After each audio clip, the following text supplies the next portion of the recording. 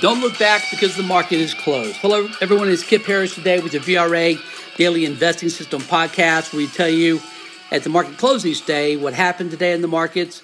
But more importantly, we tell you what's going to happen going forward, applying the VRA investing system. If you've been joining us, we've been talking about the strength of this market, the internals, the fact the VRA system is highly bullish, and we've been also predicting that we're in the beginning of melt-up phase of the market.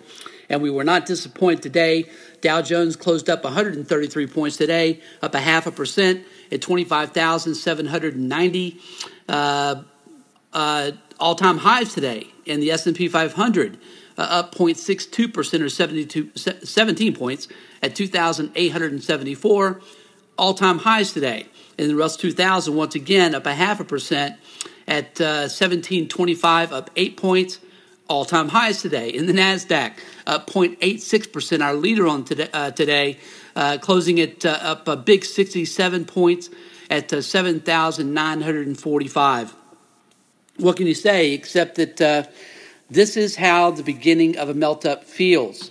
We've been talking about the VRA system here quite a bit since we started launching our podcast. Hopefully, you long-term listeners are starting to get a sense for how this works. And one of the important elements of the VRA system, it's 70% fundamental, 30% technical. Included in that fundamental is sentiment. Investor sentiment, as taught by my mentors, is one of the most important parts of investing. And it really is stunning that since Trump was elected, we've now seen more than $7 trillion in stock market gains in just over a year and a half.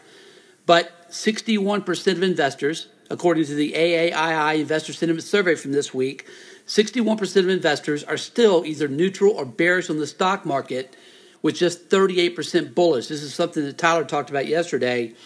And, my comment on this is if I had to pick just one reason, just a single reason, that the stock markets are going to continue heading a lot higher, investor sentiment would be that reason. And yes, that's even over record corporate earnings, and a U.S. economy that's growing at its best levels in over a decade, GDP that's headed to 4% plus next year for the full year. That's our forecast. Over all of that, though, is investor sentiment, and the reason is that bull markets like the one we're in today, powerful, structural, long-term in nature, simply do not end until the public is wildly bullish and euphoric on stocks. We're nowhere near that today. Bull markets end, as Tyler said yesterday, when people quit their jobs to start day trading. Bull markets end when your taxi and Uber drivers telling you about their favorite home run stocks. Bull markets end when people are borrowing money against their home to leverage up their brokerage accounts. Do you know many people doing this today? Because I don't. At the root of this is we've had significant, long-lasting psychological damage that's happened over the last 18 years. It's really scarred investors. We've had the dot-com crash.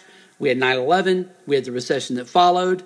Then in 2007, 2008, we had, of course, the housing top, followed by the Great Financial Recession, which frankly was a 2-year depression. And then we had the stock market crash. So the impact on the individual investor for the last 18 years is, frankly, it's barely talked about in the mainstream media today, but it's very real. We all feel it. How could we forget?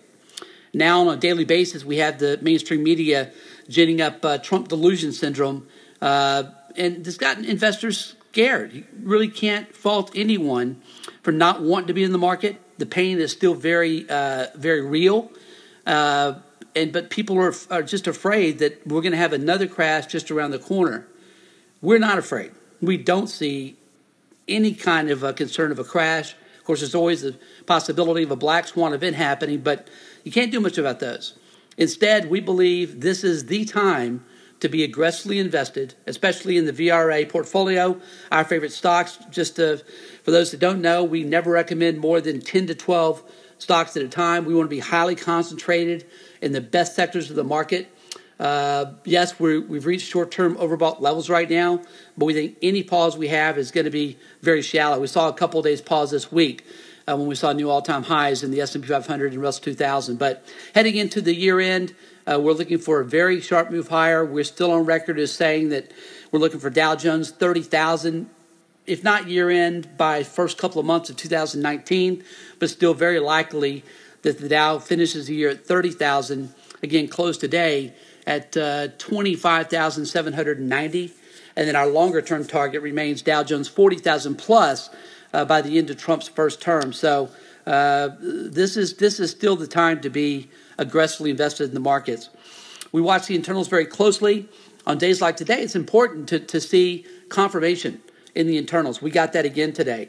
2.5 to 1 advances over declines. Better than 2 to 1 up-down volume. And again, the kicker, at 52-week highs to lows. And just again, pretty astonishing numbers here. Over 500 stocks hitting 52-week highs to just about 100 hitting 52-week lows, a 5 to 1 ratio. Also, what was interesting is the put-call ratio still elevated, not above 1, but traded above 0.90 all day. That's elevated, which is interesting. People still fretting this move, still not believing it. That's what we want to see as contrarians. We want the doubters to stay in. We want the perma-bears to stay bearish. Please, perma-bears, stay bearish as long as you possibly can. That's fuel for this fire. We also saw an elevated short-term trading index, or trend today, which actually closed, I believe it closed today above 1. Quick check here. Closed at 1.07, just off the highs today. Again, that's an elevated number. Finally, folks, the VRA system remains, of our 12 screens, 9 of those remain bullish. We would be at 10 of 12, if not 11 of 12 right now, were it not for the weakness in housing, which we continue to believe is a structural short-term issue based on tax reform. We're very bullish on housing right now, and we also want to see emerging markets begin to pick up steam. That's happening, but there's still some work to take place there in emerging markets in China, but really strong days today in both those markets. So we head into next week with a full head of steam. Hope you all have a great weekend. We'll be back here with you tomorrow afternoon after the close.